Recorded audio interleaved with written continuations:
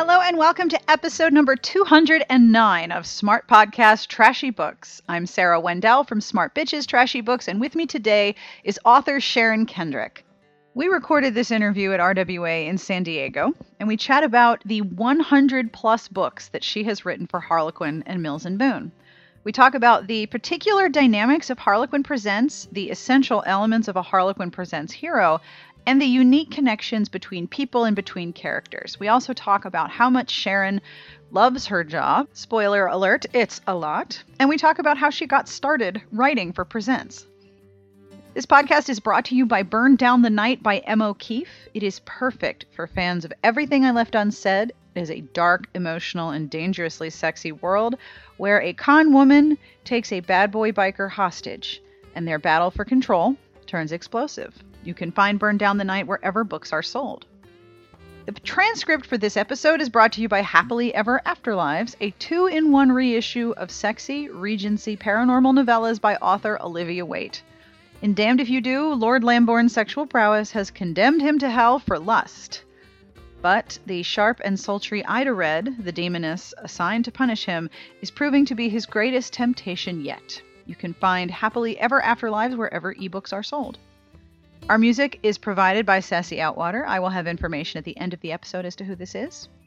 And I want to thank you for listening, for tuning in, for joining us, and to let you know that we have a podcast Patreon should you be thinking this podcast is so rad. I agree, thank you. I think it's pretty awesome too. If you'd like to support the show with pledges starting at $1 a month, you can help me reach goals like transcripts for all of the episodes that don't have one yet. You can find all the details and the rewards at patreon.com/smartbitches. But most of all, thank you for being here. And now, without any further delay, on with the podcast.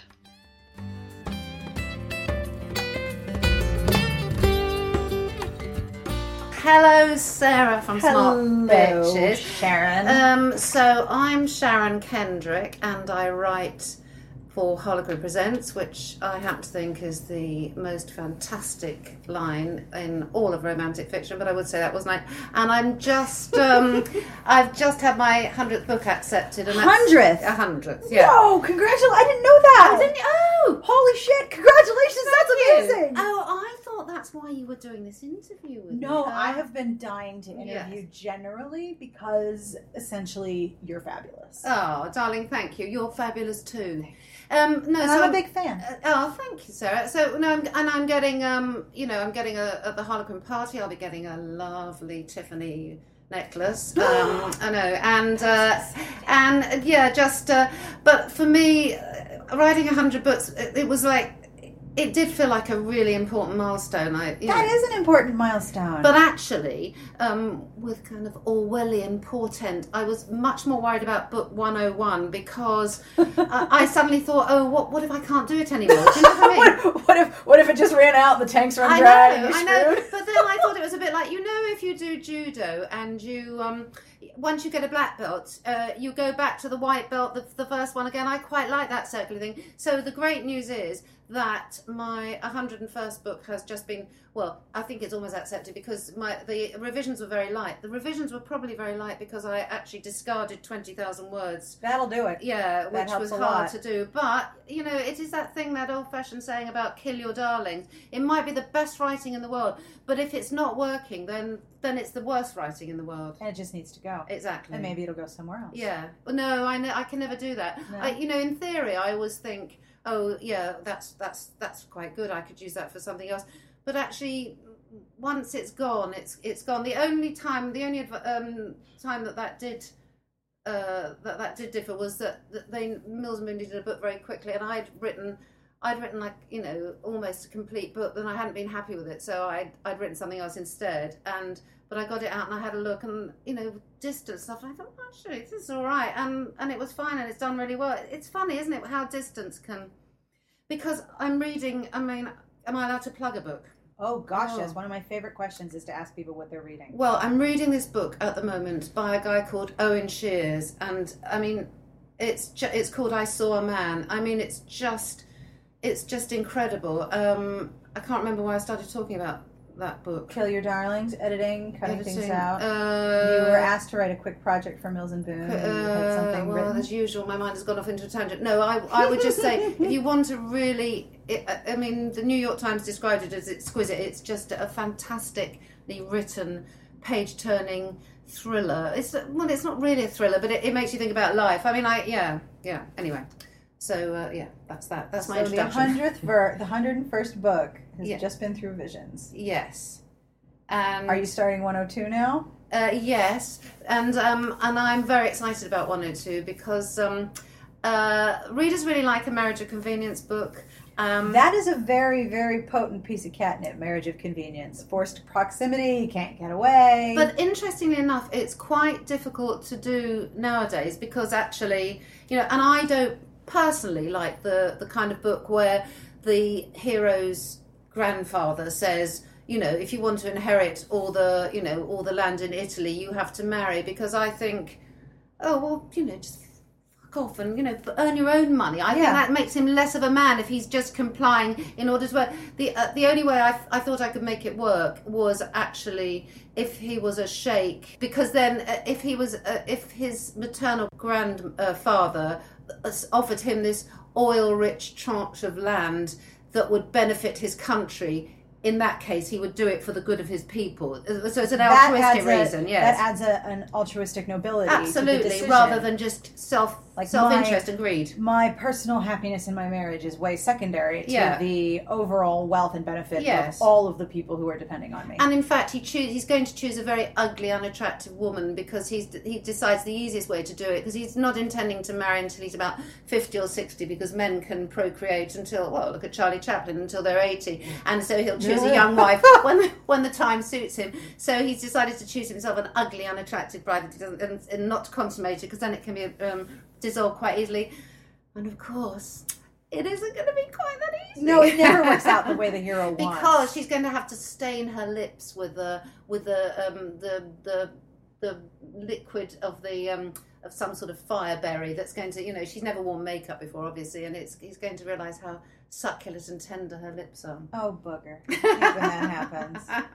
I used to joke I wanted to go to romance novel law school so that I could write all those wills that required you to get married and live in a place. I know. I'm writing a will, and you have to get married and live in a one-room shack on a really large tract of land in a very scary place in order to inherit. Absolutely. And then all of that's ironclad. But it's funny, isn't it? You mentioned that the will scenario. Obviously, I've never had the reading of a will, but there are scenarios that are so cliche that really should be avoided, and I think the will reading is one of them. Oh, I'm totally with you. And also the hero's sports car hurtling down the side of the hill, so the heroine has to kind of jump out the way into a ditch. Come on. Yeah, come on. I think I've seen that in a movie, different movies, like 20 different times. Yeah. So what do you think are the essential elements of a good presents? When you're setting up a book, what are the absolutes that need to be there? The absolutes is that he is undeniably the most devastatingly attractive, powerful, alpha, potent, sexy hero. He's the kind of man that you might think intellectually.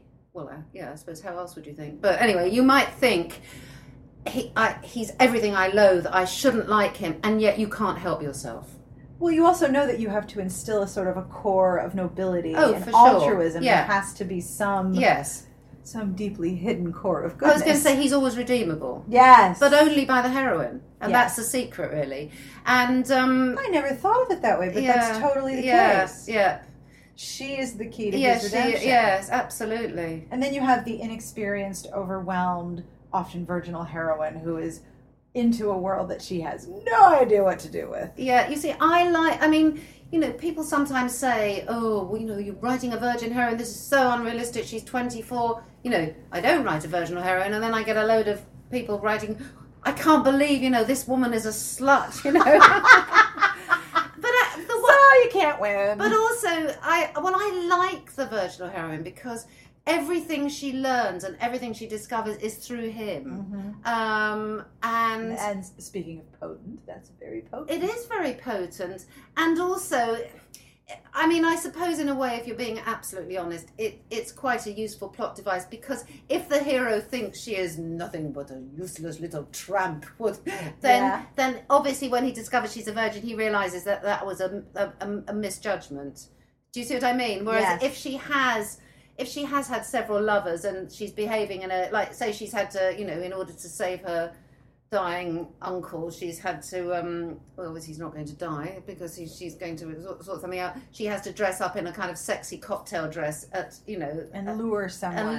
Well, she wouldn't actually lure someone, but appear to be luring someone. Mm-hmm. Do you see what I mean? Yes, the misjudgment leads to another misjudgment. Yes, yeah. Like when you're watching a crime drama, whichever character tells the little lie is hiding a big lie. Yes. So his little misjudgment helps him see the big misjudgment. Yeah. Oh well, actually, going back to that book by Owen Shears, buy it, everyone. That's a lot about it's a lot about those tiny decisions that you make that just have unbelievable consequences. Mm-hmm. And it's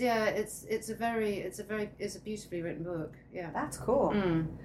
So do you read a lot of books that aren't romance? Yes, I do. Yeah. Do you read romance as well, or do you just write it? I just write it, really. Yeah. What brought you into Harlequin Presents and Mills and Boon? 100 books ago, which of course was last week. I was very good at writing stories at school. When I was at primary school, that's like elementary school. I was just in England. Yeah. Like 2 days ago, or actually yesterday. I'm really glad to be back in the States because I can cross the street without thinking about it for half an hour. But I'm very, very fluent now in my comparative terms. Well, yes, it's funny how quickly you pick them up because I started saying line instead of cue. Line, yeah. I had to correct myself from saying pants to trousers a couple of times because you got to hook the microphone, the lavalier mic, into the waistband, and like I'm talking to 6 guys in this conference room. I'm like, you got to slip it in your trousers, not your pants. I know, which is why I can never write, because I try and I'm very aware that when I'm writing for, an international market. Yes. And so I know that you say pants over here. I can't, because for me it's underwear. It is underwear, just sort of so basically they in elementary school they used to read my stories out, and then in secondary school as well. I don't have a very good relationship with my English teacher. But then I wanted to be an actress. I wanted to be a journalist. I quite liked art. But, I didn't come from the kind of background where people went to university. And so I left school at 16 and went to secretarial college because, the kind of life I'd been living, girls at that time became either secretaries, teachers, or nurses. But all my life I'd written. So I used to write. I did a magazine at school that I self-published. Well, self-published it. Oh, what am I talking about? Self-published. You did self-publish it. Yeah, I suppose I did. Yeah, you ran it off on the mimeograph machine. It's still self-publishing even then. There was a lovely cartoon that I used to do drawings for called The Adventures of Edith. Poor old Edith. She used to wear size 10 army boots. Anyway, and then I used to love writing, and then I did become a nurse, and actually when I was training to be a nurse, I used to write the hospital plays for the doctors and nurses, and then I got married and had a child, and I thought, well, you've always wanted to write a book. And I don't know, I'd always thought of writing Mills and Boon because I knew that they were the only publisher in the world, they probably still are, that would look at an unsolicited manuscript.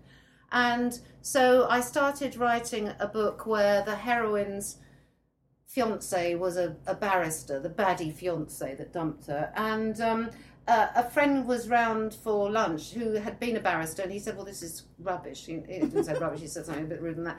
A barrister wouldn't do that. So that is when I learned the number one lesson about writing, which is write about what you know. So I'd been a nurse, and spent a year in Australia. So I sat down. I then had another child very quickly, and when my son was 3 months old, and my daughter was like 20 months, and then we were living in this tiny flat, I used to write at night when they were asleep. Again, this thing about, well, I would write a book if only I had the time. If you want to write a book, you have to make the time. You have to have that hunger that makes you do it. And I sat down and I wrote Nurse in the Outback, sent it off to Mills and Boon, and it was published without a single change. Wow. So I was very fortunate. Well, I feel very fortunate to be able to earn my living out of writing, because I love writing. And I feel very fortunate that I found my genre straight away. And that was a Presents title. Well, that was like Mills and Boon Romance. Yes. Sorry, Mills and Boon, no, not romance. Mills and Boon Medical. Yeah. So I wrote some of those, and then I wanted a bigger market, really. So I wanted the contemporary market, and so I wrote 1 rejected, 2 rejected, 3 rejected. I didn't like that at all. I wrote the 4th one, and it needed 4 lots of revisions, and then it was accepted. And funnily enough, Mills and Boon asked me to go in a couple of years ago and talk about, to the sales team about my writing career. And when I said that bit, I sort of said, oh gosh, that, rejected 3 times. And then I said, that sounds really arrogant, doesn't it? And Jo Grant she said, well, actually, no, not really. She said, that writers tend to have that hunger and that real belief that you can do it, that you've just got to keep doing it. Yeah, determination. Because actually, to write 3, having had all those ones published, it was very difficult for them to then reject me 3 times, and quite difficult, But I just thought, no, I'm going to do this, and I'm going to figure this out. Yeah, and then and I did, and that's what I've done ever since. And I've been approached by mainstream publishers because I like. I like the sort of PR aspect of it. I've been feted and taken to the Ivy and asked to, write a mainstream book. But actually, I love what I do. And for me, that's just, it's a bit like in Macbeth, ambition overvaulting itself. Why would I write something else when I love what I write? Yep. Yeah. And I can do it. And you've done it 101 times. Yeah. Yeah, and people always want to, how do you do it? How do you do it time after time? Often usually men, often with stripy shirts and very red faces, say, "Well, I suppose you just sort of jumble the paragraphs around and change the names, do you?" Oh, fuck that guy. And bless his heart. But every book I write, that man and that woman are completely real to me. Mm-hmm. And also, so the interaction that I have with you is unique to us. No one else would be having the conversation we're having, and the conversation that you have with the woman you meet down the hall, with one of your friends. Everything is unique. So there's no problem. Well, obviously it's, I'm downplaying it. There are obviously structural problems and problems that occur in books, because that's all part of the writing process. But actually, the whole thing about what they say to each other, what they do, is different every time, because they are different. Yes. That's one of the things I actually really like about your writing. You have a lot of dialogue. Yeah. I love dialogue. Yeah. And if I'm reading a book and it's like a long line of a paragraph, I'm like, ooh, the talking part. I'll read that. But it's funny, I was talking to someone about just that yesterday, and in particular about sex, and say, readers like sex. They like to read about sex because these books are about love, and sex is like the physical manifestation of love. The sex is big.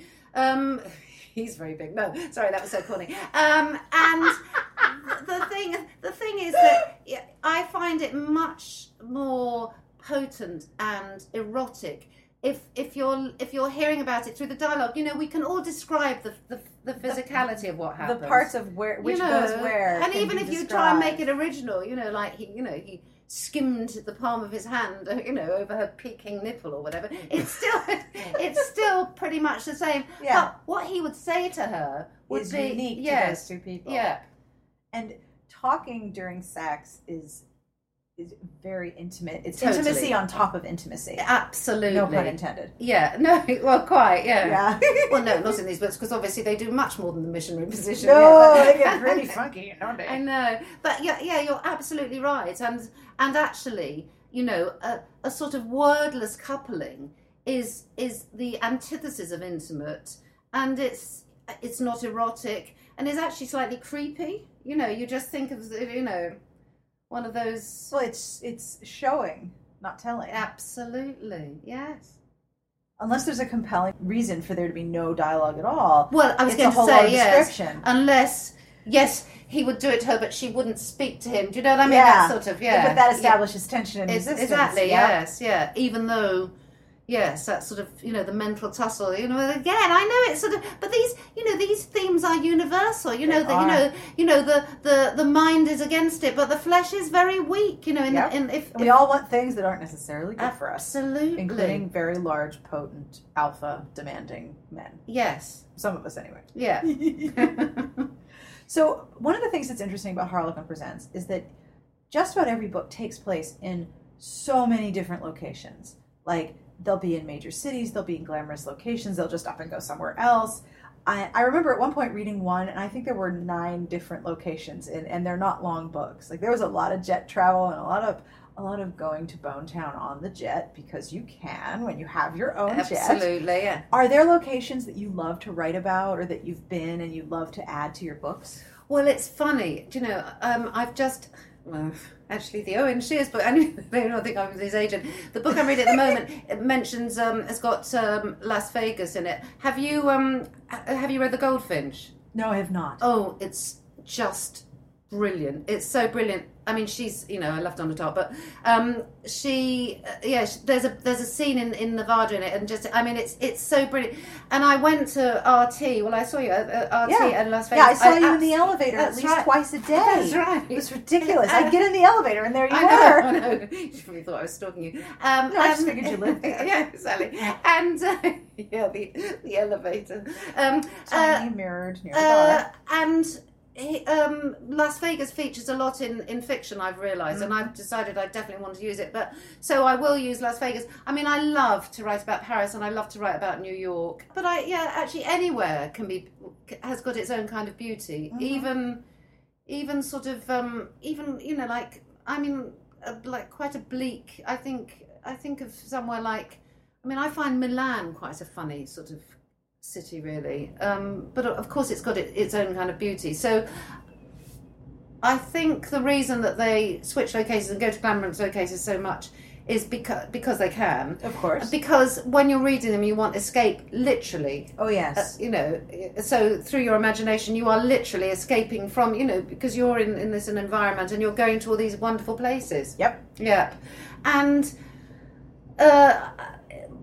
for me, one of the things that's quite difficult is actually getting them from A to B, because I've realised, and you've just said that there's often like a lot of sex, on the plane, in the back, you're on the plane for like 9 hours, in the back of the car. So you just have to, because that's that thing about time travelling, it's quite easy in a movie, isn't it, to sort of boom boom boom there. What do they call it? There's there's an expression that they call it in films, but it's hard in a book without again sounding cheesy, like December slipped into January, and before she knew it, the snows had melted and the first buds were beginning to appear through the barren land. Yeah, exactly. Because the presents have a lot of heightened emotion and emotional immediacy. Yeah. And a lot of the plots can move very quickly over a short period of time. Yeah. Especially if there's forced proximity or arranged marriages or things like that. Yeah. So you have to make things happen in a short time span. Well, it is that thing of going through all the,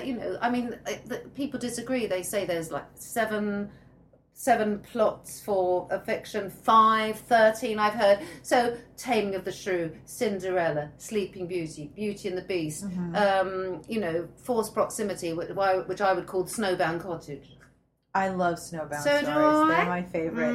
If they're not dangerous, no one's going to die. No. It's not a hurricane, it's not a tornado, no flooding, it's just snow. Yes. You can't go anywhere. If you've got food, you can make your own heat. But of course, interestingly, of course, with the snow comes that immense sort of silence. Yes. It's so if the windows are partially covered, and even when it's snowing, it's quiet. Yes, I love that. Oh, me too. Yeah. Snow.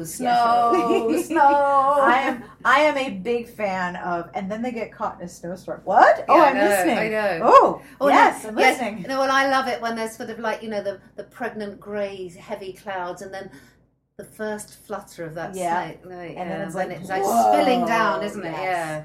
We had a huge storm where I live, because I moved from New Jersey to Maryland in December. We had a huge storm in February, and we got like 2.5 feet of snow. but where we live couldn't deal with it, and the plowing took forever, and so we were trapped on our street for like 3 or 4 days, and it was glorious fun. Like all the kids were sledding. We lived in a cul-de-sac. There was just this big pile of snow that the kids would dive into. We all traded hot chocolate and made sure all the kids had food, and it wasn't even romantic. It was just everyone has to stop. You can't go anywhere. There's nothing you can do. Just accept the way things are right now and make the best of what you have in front of you. And then when you put that into a romantic setting with two people who have to work their business out, work their problems out, it's very, very powerful. I love snowstorms. Which I'm in the wrong location to be thinking about snow. It's like 70 and sunny here. I know, and the sunlight's glinting off that amazing bay. And there's a naval base nearby. Yep, there's a lot of Navy ships and sailboats. It's really hard to get work done. Yes. It's really pretty. It's gorgeous. It's very, very lovely. So I want to ask you about my favorite of your books. Let me guess. What could that be, Sarah? Oh, well, I mention it in every workshop that I give about reviews, but the Playboy Chic's Virgin Stable Girl. I love that book. Yeah, I love that book too. I love that Khalik is a highly sexed man and describes himself as such. Yes, I mean he's quite unashamed in his arrogance and his sexuality. But you see, I can't. Loving that man of mine. Do you know what I mean? He is lovable, isn't he? He is what he is. Yes. I love that book. I mean, funnily enough, when your review first came out, I hadn't heard anything about it. Someone rang me up to tell me about it, and then I rang my editor, and then someone had been on the line from Canada. And it was quite a kerfuffle, I think, because it was the amount of comments about it. And then, oh my God, Karen Stocker, who was our editorial director. I mean, I don't know if you knew her. She was, I met her on Sunday. Oh, she's fantastic. She came up to me after my presentation. Was like, I was the editorial director of Presents when that review was written. Oh, and I was like, oh my gosh. I know. She's such a smart cookie. But funnily enough, so I was on the phone to her, and she was just, the bit about where. Basically, I remember her horrible father, the heroine's horrible father, had demanded his dinner. She'd done him lentils, and it had been like he'd thrown it on the floor and demanded that. That's right. Demanded that her mother go out and buy a chicken from the market, and of course her mother had obviously stumbled and fell and died on the way back. And then I put sort of like, by the time they found her, the vultures had taken away the chicken, and Karen's just one fantastic comment was, I would have just left out the bit about the chicken. But the trauma makes it so much more real. I know, but you see, I can see that scene now. The poor mother under the heat of the sun and this horrible abusive father, and then, get me my chicken. And then she will die in the pursuit of the chicken because that's the life that she's stuck living with this horrible human being. So actually, I felt that I did feel that there were a lot of levels of that book, really. I like that. Yeah. Well, they had genuine problems. Yeah. They had real issues. And he gets her out of an abusive situation and doesn't realize that he himself is a lot of ways abusive and has to redo his behavior. Absolutely. And, and I take your point about, I know that the line that was, about him dismounting as he would remove himself from the body of a woman he just made love to. Oh my God. I love it so I know. But actually, you can see that man totally thinking that guy. You might not agree with it. You think this is outrageous. Nope, that's how he sees himself. And of course, the challenge as a writer is to make that couple be happy and to work out their issues and actually to have you rooting for them at the end. Oh yes. Yeah. Oh yes. Yeah. The thing that affected me most in that book, I think, is that she was so out of her depth when she moves to England. Yeah. Everything's green. She's wearing traditional clothes. I know. Everyone's telling her to change, and she's like, well, no. And the bit that made me think, actually, was thinking, what a girl like that, a young woman like that, imagine she'd been living in the desert in this very basic existence, and then suddenly she gets on an aeroplane. Imagine how strange that would be. Right. And she lands in a place that's green and raining. Yes. And more green all the time. Yes. Like a different planet, really. Oh, yeah. Yeah. What I love most, though, is that you sent me your next book and you dedicated it to me. Yes, I did. Thank you. I did. That was very touching. Was it Monarch of the Sands? Yes, it was Monarch of the Sands because she was an oil executive. Yeah, she was. Her father had been at that time. Her father had been an academic. I still have the copy you sent me that was a hardcover, but the cover is printed on the hardcover. We don't get books like that in the States. Ah, I loved it. Yes, they are gorgeous. Actually, they're quite beautiful. Yeah, they're iconic. I mean, I think I had one. No, you don't get covers like that in the States, do you? Not unless you do order a special library edition, then you might see that. But there's no dust jacket. Like the cover is printed onto the hardcover binding. Yeah. We don't usually get, especially not for Mills and Boons. No. Because the Mills and Boons are little on paper. Yeah. I love that book. Oh, thank you. Well, yeah, I love it. And when I did a talk recently at the Romantic Times convention, someone had bought a copy with me for me to sign. I love it. Yeah, I love it. Well, recently Harlequin asked me, we're going to do a sale. Would you like to pick some books that you recommend? And I was like, Playboy Chic must go on sale. Playboy Chic must be $1.99 because I will pimp the ever-living hell out of that book. I love to tell people about that book because there's a wonderful, glorious enjoyment in reading a plot and a story in any of the subgenres of romance that's just completely over the top. Yeah, larger than life. Larger than life is really fun. And it's really interesting because I've been writing about romance for long enough that I've seen a lot of big trends change, but I always love the larger than life, completely over the top. Let's just go for it types of plots. And whether it's a mystery or it's a contemporary or it's historical, I love that because it's sort of like affectionate enthusiasm being communicated in the right way. It shows that you love your job. Yeah, I do really love it actually. Yeah, I love it. It's a cool job too. Yeah, I know. I mean, it's funny because I went, because I'm on English Times, I woke up at the crack of dawn, I went to the gym, and then I went into the swimming pool, and I thought it was completely empty, except there's my editor. Who's also awake. Yeah. Because you're on a British time. And, just swimming along, I said, this is incredible. We're in this amazingly beautiful pool in San Diego, and it's all, we're here because of romantic fiction, and romantic fiction, it gets a very bad press. I don't know about in America, but it certainly does in England. I learned about that this past weekend. Yeah. How much? I mean, we get a lot of shaming of readers and dismissal of the genre, but enough press has started to take it seriously that it's a little bit more immediate, the backlash of you clearly don't know what you're talking about if you rely on antiquated and outdated stereotypes for romance. Yeah. But I got the sense from romantic novelists and the people that I talked to there that the shame is even greater against them, that they're treated with a lot of dismissal for what they write. Well, yeah, and I mean, I think shame is the wrong word, but I mean, people are very dismissive about dismissive, it. Yes, that's a much better word. I mean, you should be a writer. Oh, thanks. That's a pretty good idea. Maybe you could just bang one out. I know. A couple of days. That is what people do say. But actually,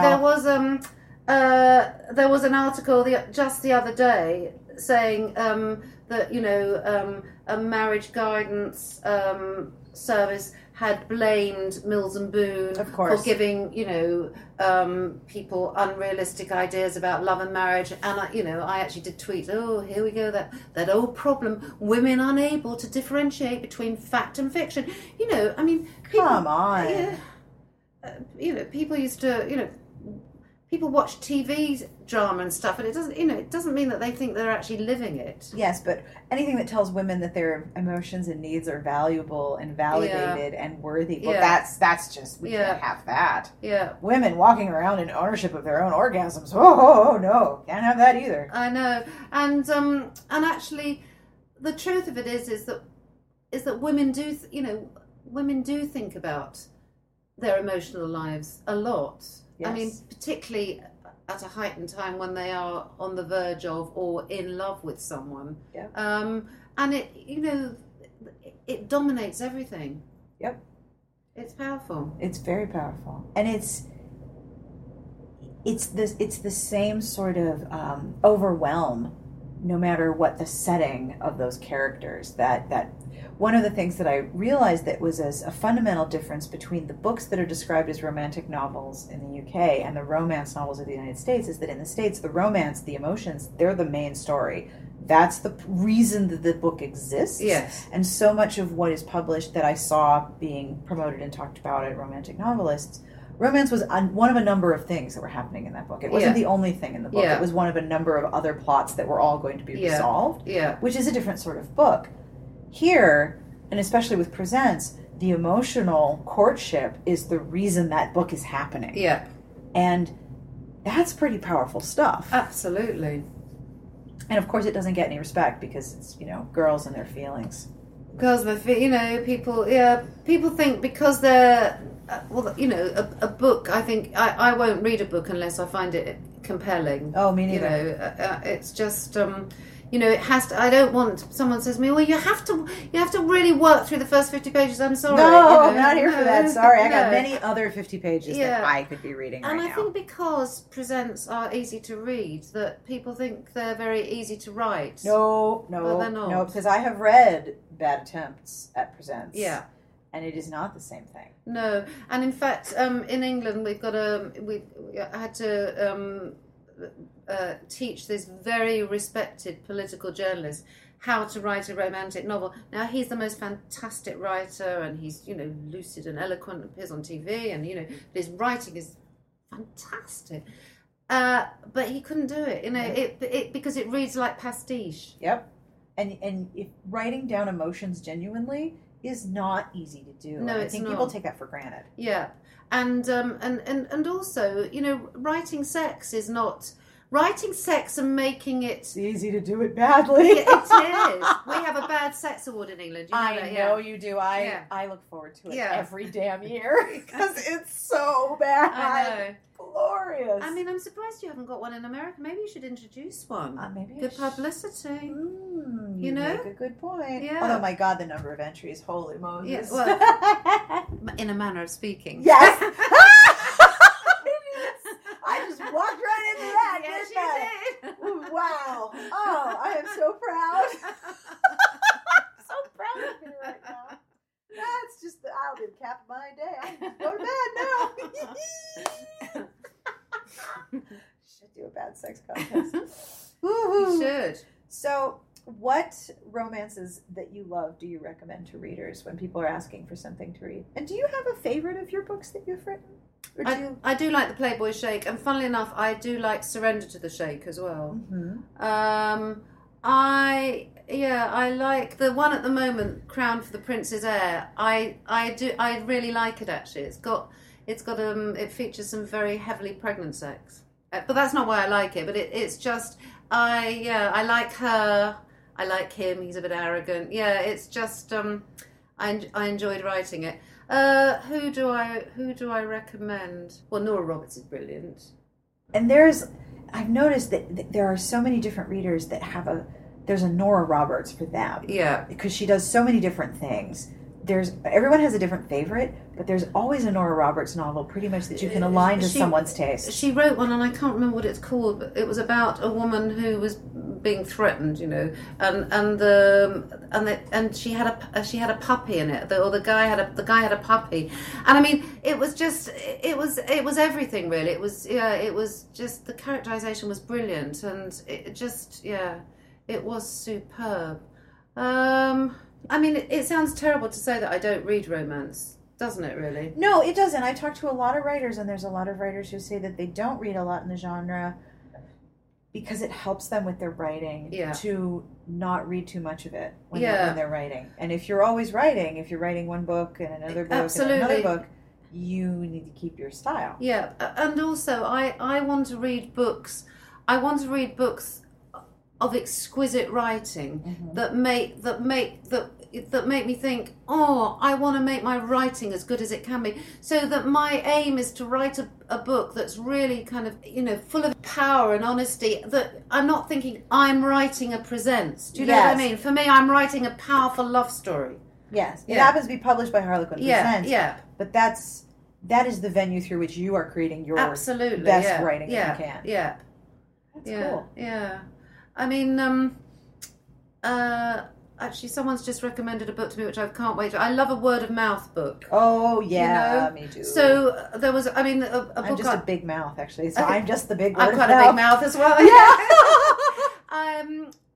There was one I really absolutely loved that I told everyone to read called Apple Tree Yard. I don't know if you've got it over here. No. Louise Doughty. And I mean, it's not really a thriller. The characterization is just unbelievable. You know, all those subtle layers of things that are, you know, she doesn't even have to say, but you know what's happening, and just how heartbreaking life can be, really. Again, it's someone making just the wrong decision, and then from that so much splinters. Yes.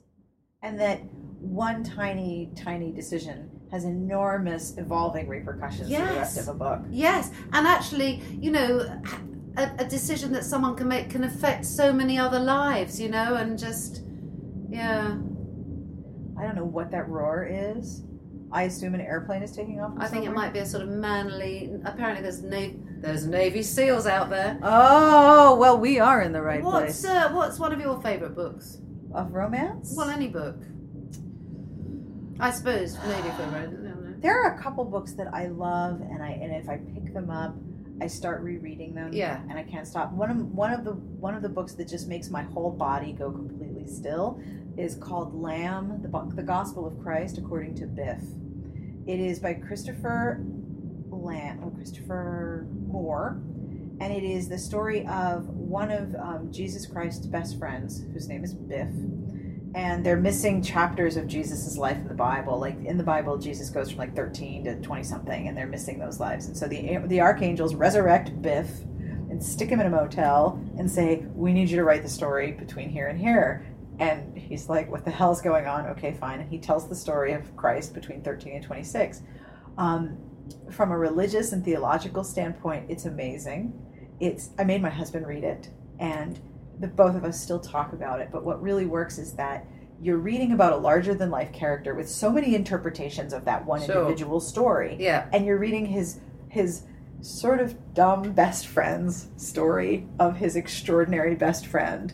And the characters become very, very real. I love that book so much because every time I read it, I just have this sort of, wow, I can't believe someone assembled the alphabet into this. This is amazing. Oh, yes. How did you do that? Yeah, that's an incredible feeling when you read a book, isn't it? Like, it's the same 26 letters if you're writing in English. Yeah. You put them in an order that was amazing. How did you do that? Yeah. I also just have been reading recently a lot of Mary Balog's older regencies, the Signet regencies from the late 80s and early 90s that she has been republishing under new covers. And older regencies, the Signet regencies, are very different from the historical novels that are being published now. In what way? There is a lot more focus on minute character development and dialogue, and a lot of them take place in small towns or move into London and then move back to a small town, and there are characters moving at a very limited amount of geography. Like, they can't move around easily. There's horses and carriages and walking, and those are your options. Yeah. And enormous amounts of emotional development happen in tiny, tiny scenes. Yeah. Like you were saying, that it's not on the page, but you can see what's happening. Yes. A lot of that happens in the older regencies that I love. I love it because you can tell that the conversation on one level is very mundane, and beneath that there's a whole bunch of tension. Do you know, well, I don't read them, but it's a very short period of time, that Regency period. So what is it? What is the huge fascination with Regency? I know Kathy Robin from RT says we've been reading about the Regency like 10 times longer than it actually existed. I know! I think that it is, because there's more historicals being written in adjacent periods now, and a lot more being written about industrial revolutionary periods and all of these developments and inventions. But I think with the Regency, it was a culture just on the edge of enormous upheaval with a very limited social rules. And there's this whole, there's the element of the aristocracy and the elite and an astonishing amount of money and a formality and rules that have to be observed. And there's tension in that essential rule observation, because on one hand you have men and women who would like to be together, but they're not allowed to be together, except that the women's moms all want them to be together, but only in specific ways. And the men would like to be with the women, but not in a way that's permanent. And so they all want to be with each other and not be with each other in different layers. And that tension creates a lot of interesting stories. I wonder, do you think that rules made for, the more stringent rules made for a more contented society, or the... That's a good question. I don't know. I honestly don't know, because a lot of those rules restricted women, maintained class lines that were very damaging to anyone who wasn't in the upper class. There's a lot of downsides to those rules, but I also think that I have a lot of respect for etiquette and standards of behavior because it allows you to treat other people with a commonly understood respect. Yeah. And for example, I've been traveling through 3 different, the Isle of Man is a crown dependency, so it's not technically its own country, but it's kind of its own thing. They like to think that. They think their own thing. So maybe 3.5, 4 countries. And the first thing I always make sure I know how to do in a place where I may not necessarily speak the language is know how to say please and thank you and hello and goodbye, because I want to be respectful. I'm always the same, yeah. And if there's a way if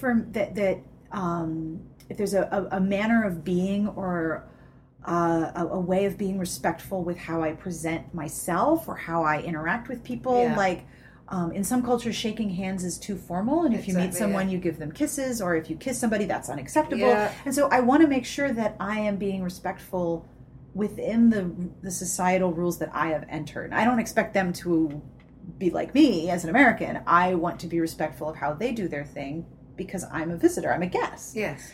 So those rules, I think I don't think one set is more important or one set is less important, but I think it's really interesting to see how different people interact on a social level and then the commonalities that exist beneath that. Oh, yeah. You know what I mean? Yeah, oh, absolutely. Well, it's going back to that thing we were saying right at the beginning. I mean, people are just, it's my book's basically, it's about a man and a woman, and he may have all the money in the world, and she may be sort of whatever she is, but ultimately they feel the same things at all, and yes, and I mean they're all a hot mess inside. Because human nature doesn't change. No, does it doesn't very much at all. No matter what kind of societal rules you place on it. Which, of course, is one of the awful things. Is why why wars happen, because history repeats itself. Because in a way, it's got to repeat itself because it's no good. Well, no, because we in a way we can only learn through experience, through our own experience. Yep. Otherwise, it shouldn't be that way. But that's how it is. It is. What do you think? Do you think rules are important as well? Well, I don't like the idea of. I don't like the rigidity of the class system. Yeah. I do think etiquette, I think, really equals respect, and I think almost in a way it's gone, that freedom has gone.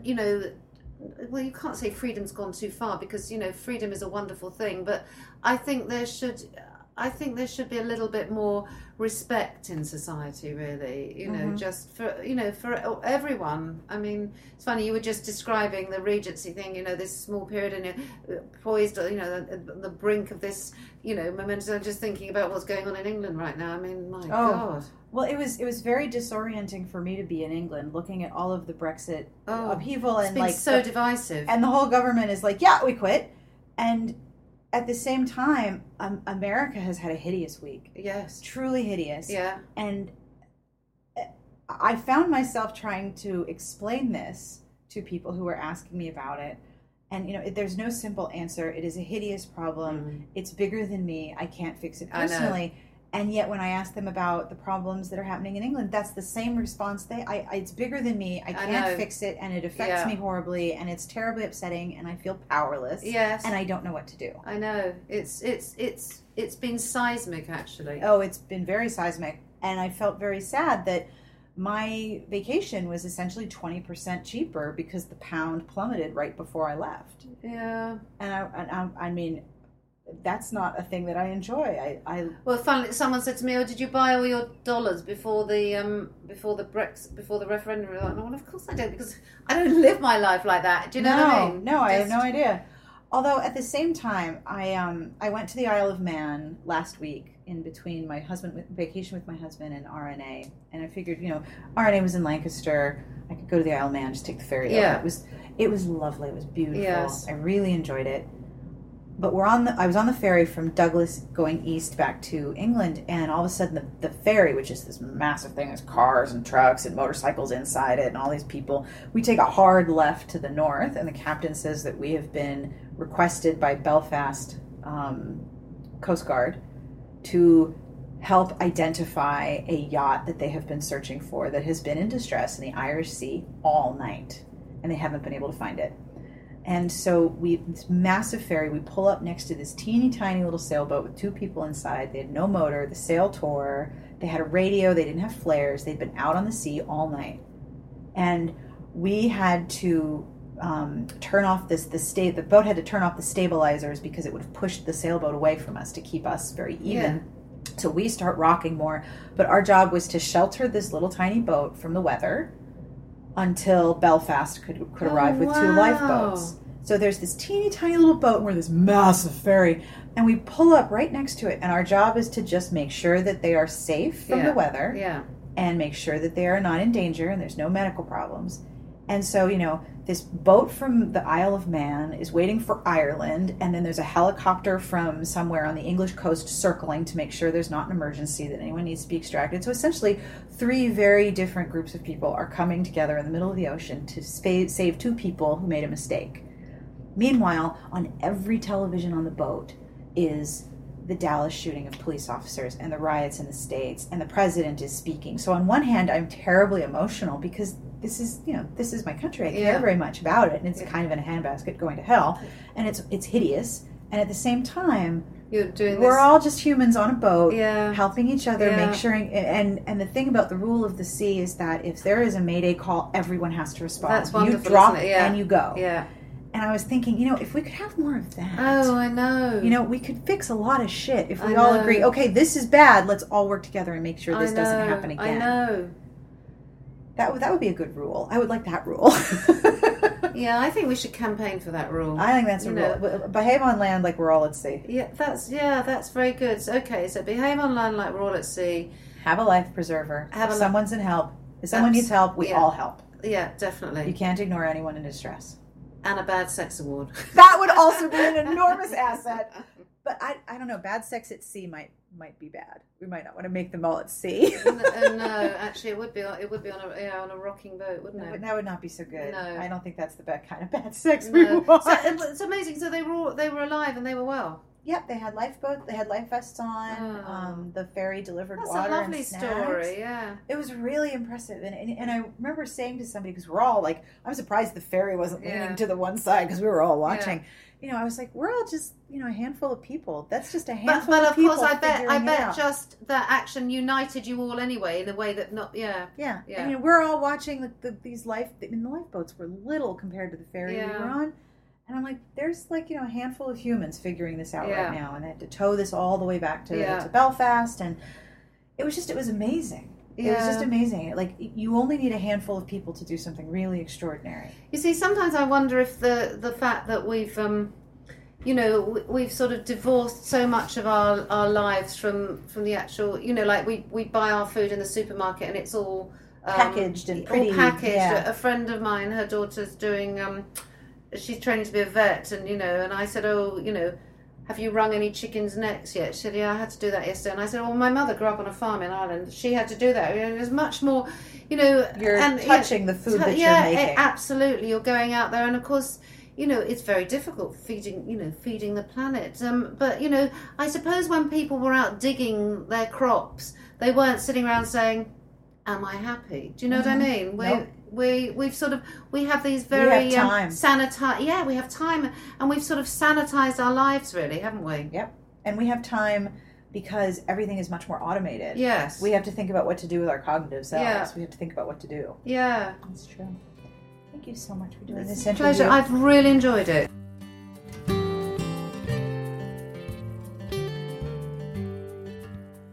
And that is all for this week's episode. Thank you very much to Sharon Kendrick for hanging out with me at RWA and talking about books and publishing and her career. 100 books plus is really kind of amazing, isn't it?